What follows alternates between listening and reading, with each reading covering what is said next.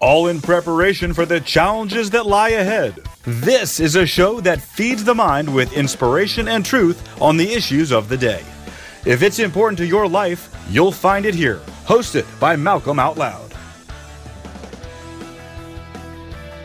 Well, just over the Memorial Holiday weekend, 70 were shot, 8 dead, bring the total in May alone to 66 deaths, 318 shoot-ins, and almost 400 total victims. This reports ABC 7 News out of Chicago. The numbers are absolutely staggering in one of the great cities of America, Chicago. So we're going to talk about that today on the show. Malcolm Out Loud here. I want to bring on Lieutenant Randy Sutton. He's a retired Las Vegas Metro Police Department, 34-year law enforcement veteran, and the national spokesman for Blue Lives Matter. There's no doubt in my mind he's recognized as one of the most highly decorated officers in America. He is also the host of the radio podcast show Police Radio on the America Out Loud Network. You catch him every Thursday with a new show and stellar guests like, for instance, Ferguson Chief Tom Jackson, Ron Kessler on the Secret Service. He's got all kinds of great stuff up there, friends. Stories of courage, honor, and truth. He's the author True Blue, To Protect and Serve, Police Stories by Those Who Have Lived Them. And there's some great stories in here, I'll have to tell you. And A Cop's Life, True Stories from the Heart Behind the Badge. One of the newer ones, The Power of Legacy, Personal Heroes of America's Most Inspiring People.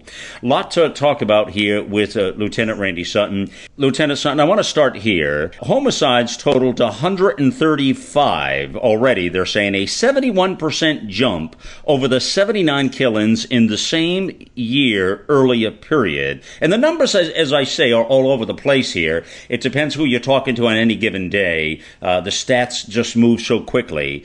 But bottom line is they represent the worst first quarter of a year since the 136 homicides in 1999. And I'm stunned that they even had a worse than these numbers, I have to tell you. But Chicago's kind of had a checkered past, hasn't it?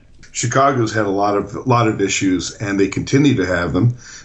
Between the mayor and his sacking of the latest police chief, which in my mind was a truly political move on his part.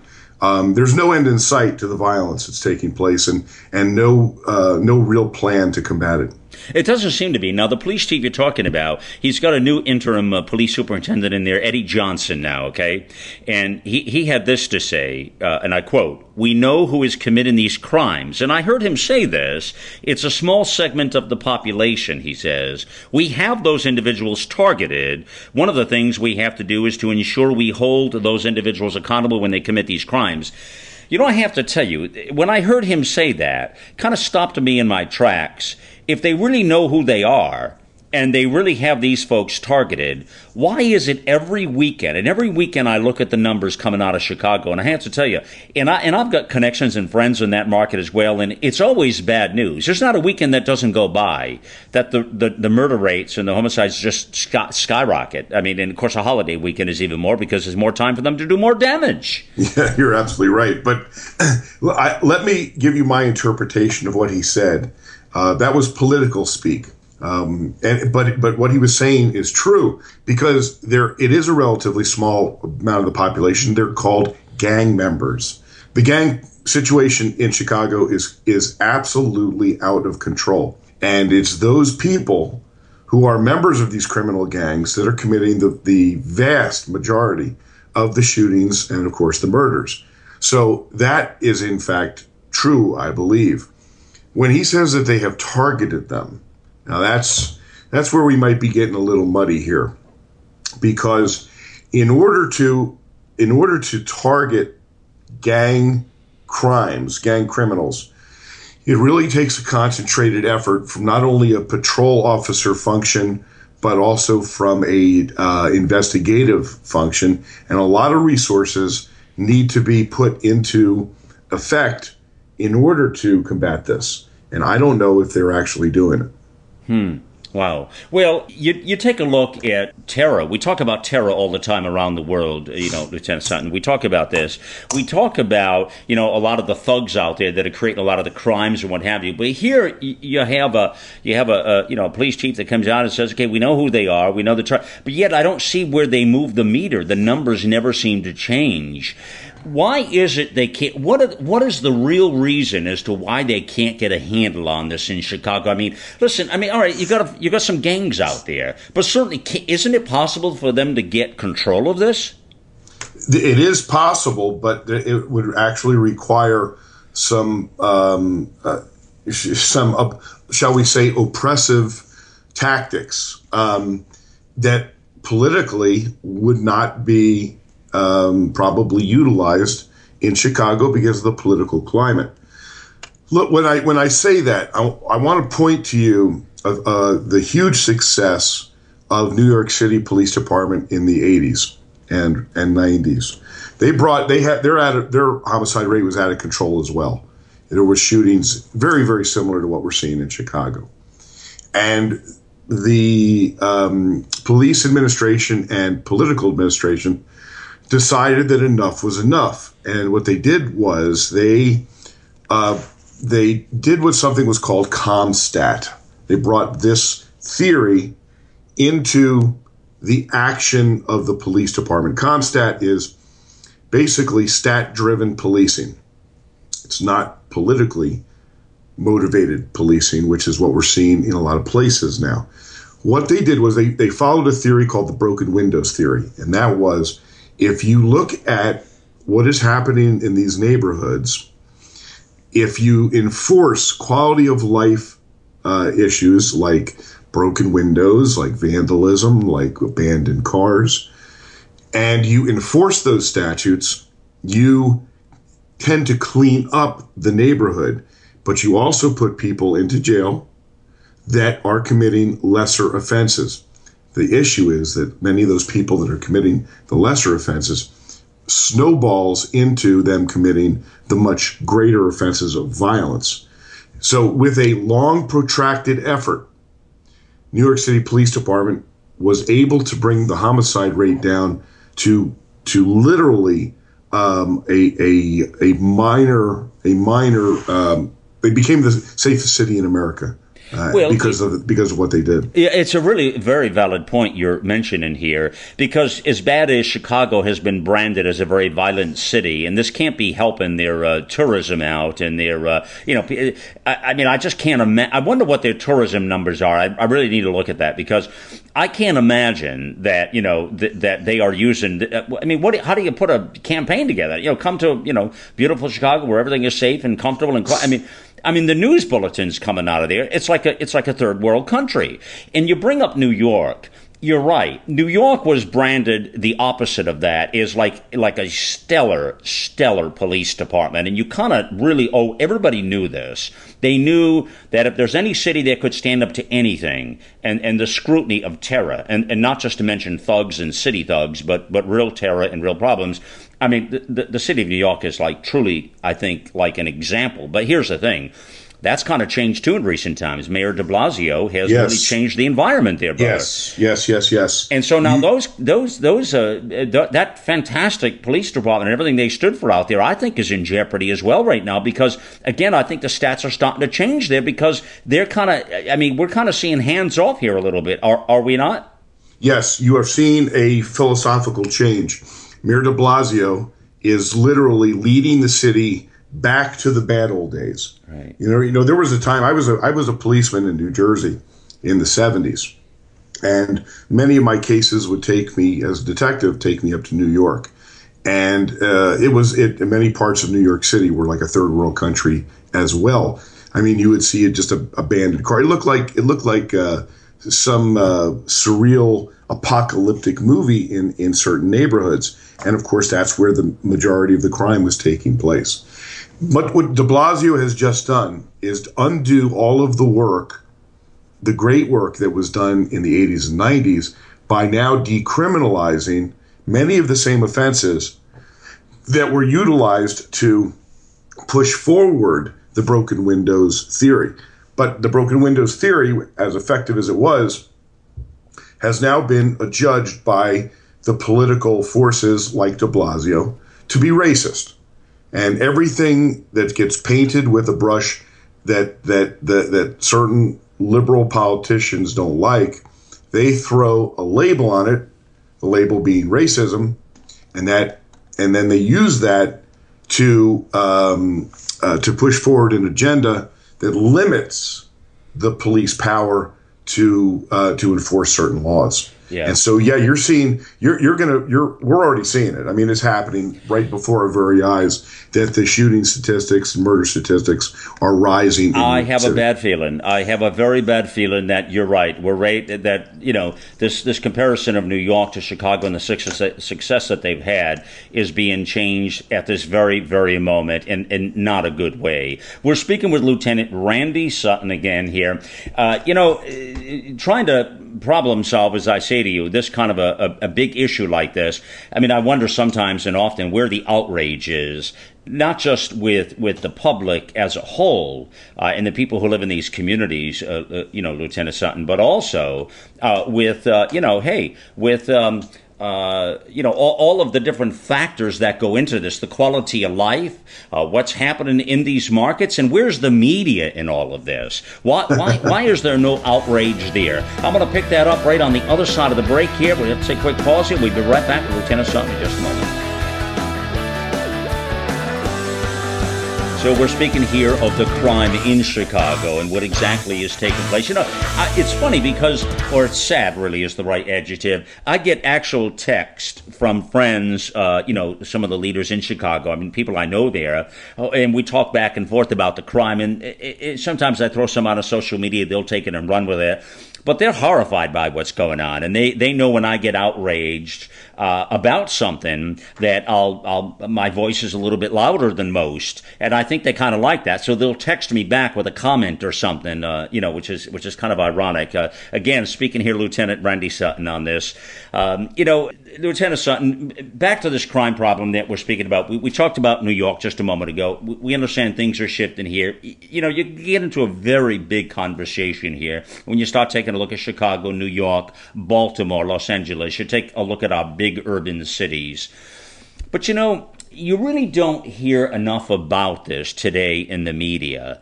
They're focused on other things that I think sometimes are a bit of a distraction for the big problems that we're facing. But I'm bringing it back to Chicago and this really magnificent city. If anybody out there, if you've never been to Chicago, it is truly a fantastic city, isn't it not, Lieutenant Sutton? It is. I love going there. But quite honestly, I've never been there unarmed. Wow. Well, and I guess it's certain parts of Chicago, obviously. You have to know where to go and where not to go, clearly, right? I mean, that's the fact.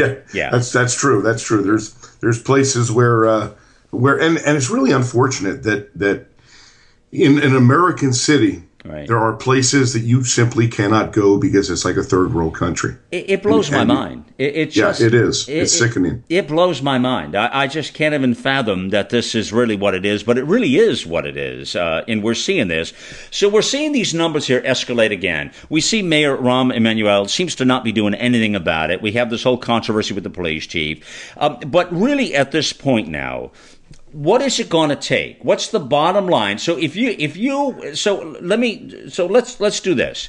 We're going to now appoint Lieutenant Randy Sutton as mayor. We're going to appoint you as well. There are two roles. I mean, if you're appointed as police chief, that's you have one level of responsibility. But let's say you were appointed as mayor of Chicago, and you had the opportunity to clean the city up. What are the few steps you do? Where would you start? I would start with probably a major training concern effort of the Chicago Police Department. The police Chicago PD is one of the largest police departments in the country. However, they have had a lot of issues, and one of the issues that they're facing right now is a mass exodus of police officers, and they're not able to even keep up with the attrition rate because people are just saying, I'm done with it. I'm getting out of here. So you have a talent pool that is diminishing. You have, at the same time, an overcrowded criminal justice system that is not being effectively run. You have, Chicago has one of the toughest gun law restrictions in the country. And yet it doesn't seem to make any effect, because even though the police are making the arrests for the guns, the courts are not following the guidelines and sentencing the gun criminals to lengthy prison sentences. Is that right? Right. So you have a disjointed criminal justice system. You have prosecutors that are not working in concert with the police department. You have a police agency that is afraid to do anything that might be considered abusive. And that when I say considered abusive, they just made a determination. It just came out in the news today, as a matter of fact, that Chicago PD is going to release a whole passel full of videos taken from dash cams and body cams of cops showing different uses of force. Now, here's what that is going to do, in my opinion. It is going to create a firestorm of controversy that it will be a blowback against the police department. So why are they doing that, Lieutenant? It's politics. Wow. It's plain and simple. Plain and simple. They are being pressured to be. Let's see. What's the political speak? Oh yeah, transparent. Transparent. Now, is the mayor authorizing this? Do you know? Yes. Yes, he is. But how does he gain by this? I mean, he's got a city that's fallen apart. How does he gain anything by this? I honestly do not know. It's mind-boggling to me, because here's the problem that doesn't make the translation and to the general public, and that is that anytime a police officer has to use force, it is ugly. There is no use of force that looks good. Absolutely. So you have these optics that make it look like, and as we see more and more people become combative towards the police, which has taken place dramatically changed since Ferguson, we are seeing more and more confrontations, more and more police officers being forced to use force. And at the same time, they are being denigrated by the politicians, by the political leaders, by the citizens that they serve. And it is literally the no-win situation for the police. Now, this frustration level is now becoming depolicing. So we add depolicing into the effect. Wow. And let me explain what depolicing is. Depolicing is the conscious effort of a law enforcement officer to do the bare minimum to achieve, to get through their career, basically. Well, that's what I see. Listen, the reports I read, what you just said is exactly what I'm seeing and what I'm hearing, and you sort of can't blame them. But, I want to say something to you. In my mind, and I don't know if you agree with this or I'm right, wrong, whatever, but in my mind, I believe the tipping point in this country, for me and for what I see from a news perspective, was really more so the city of Baltimore. To me, that was the tipping point in America. Well, I think what you saw I'm not going to disagree with you, but the two events that changed policing in America, and they were very much connected, was Ferguson, and then that led to Baltimore. That response that took place in Baltimore was a direct result of the debacle of Ferguson. So you saw political leaders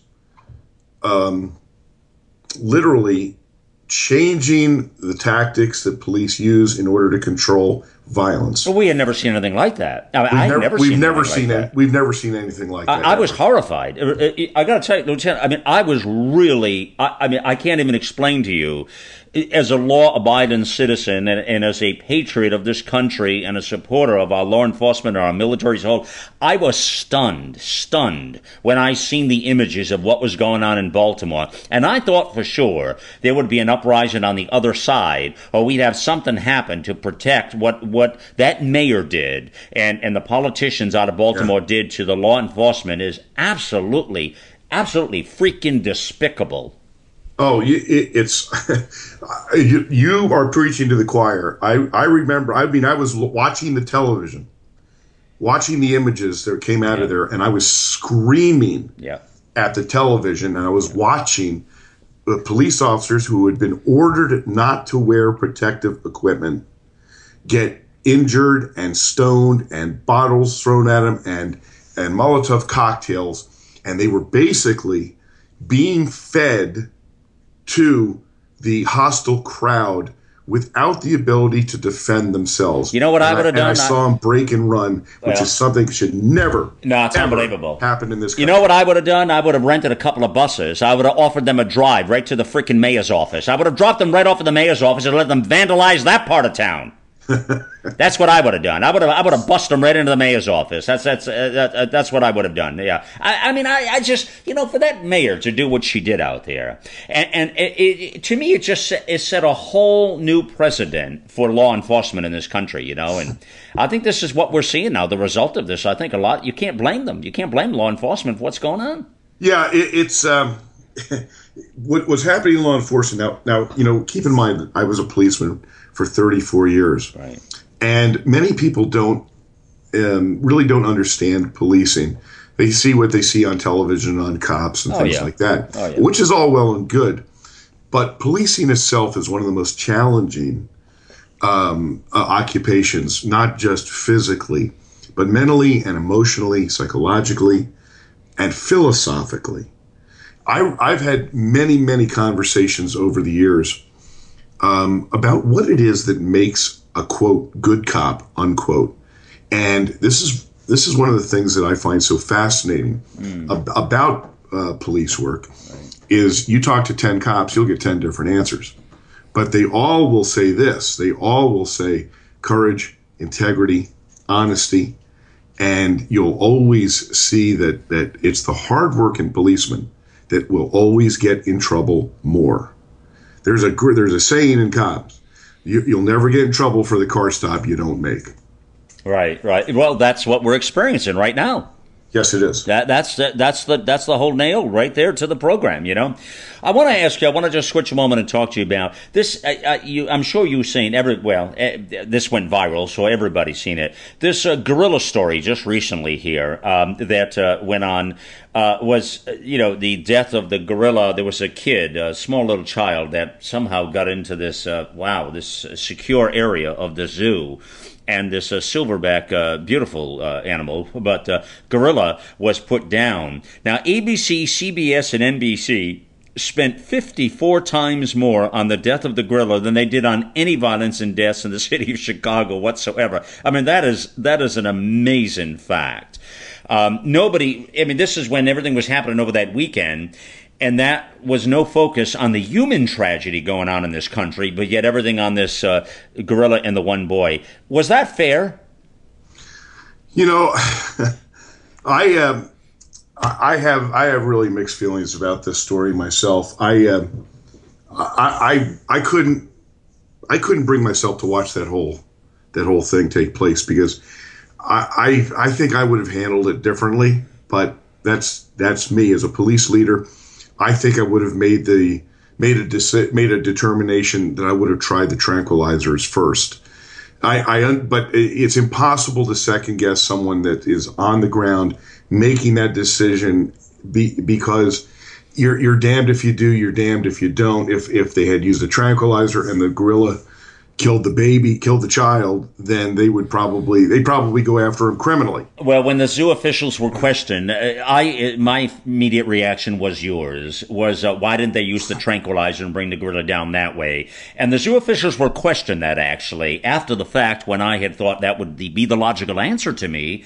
And what they said is exactly that. They were very afraid, Lieutenant, that what would happen is that when you do you shoot this into the gorilla for a moment before they get paralyzed, they can have this violent outrage, and they were afraid that violent outrage in those seconds before it went calm would be enough to kill this child. You see.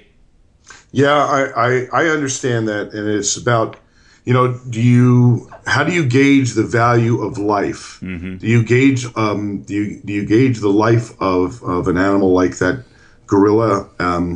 Do you gauge it lower than you do a human being? And there is a philosophical discussion. Well, you're having a struggle with that. Now, a lot of people would say to you, well, no, the child's life, the human life is way more sacred than the gorilla. You have a real problem with that, don't you?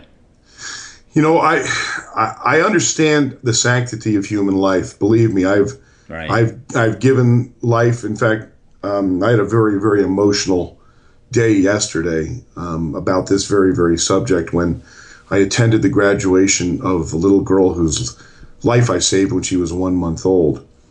And I really, truly do understand the sanctity of human life and how it needs to be protected and appreciated. I also understand that an endangered species like that gorilla did nothing wrong. All that gorilla did was be a gorilla, and the failures of the parents, the failures of the security fencing around the enclosure, led to the death of a magnificent creature that God put on this earth, just like He did that child. Yeah, yeah. Well, but back to the coverage point. I hear you loud and clear on that. So, but back to the coverage. I still ask you that same question I asked you a moment ago here. Is it fair that the ABC, CBS, NBC spend 54 times more coverage on that one incident than they did all of the human tragedies across this nation, specifically the city of Chicago? Well, the coverage of the city of Chicago has been minimal by all of the major networks. It's almost like it's a country all of its very own, a third world country that doesn't deserve to be given the coverage. It's astounding to me, Malcolm, that there is no public outcry when the carnage in that city rivals anything. It's more dangerous to live there than in Iraq and Afghanistan. That's for my God's point. sake. That's my point, brother. That's exactly my point. You just hit it. I mean, it really does truly boggle my mind as to why we can't get grips on this thing.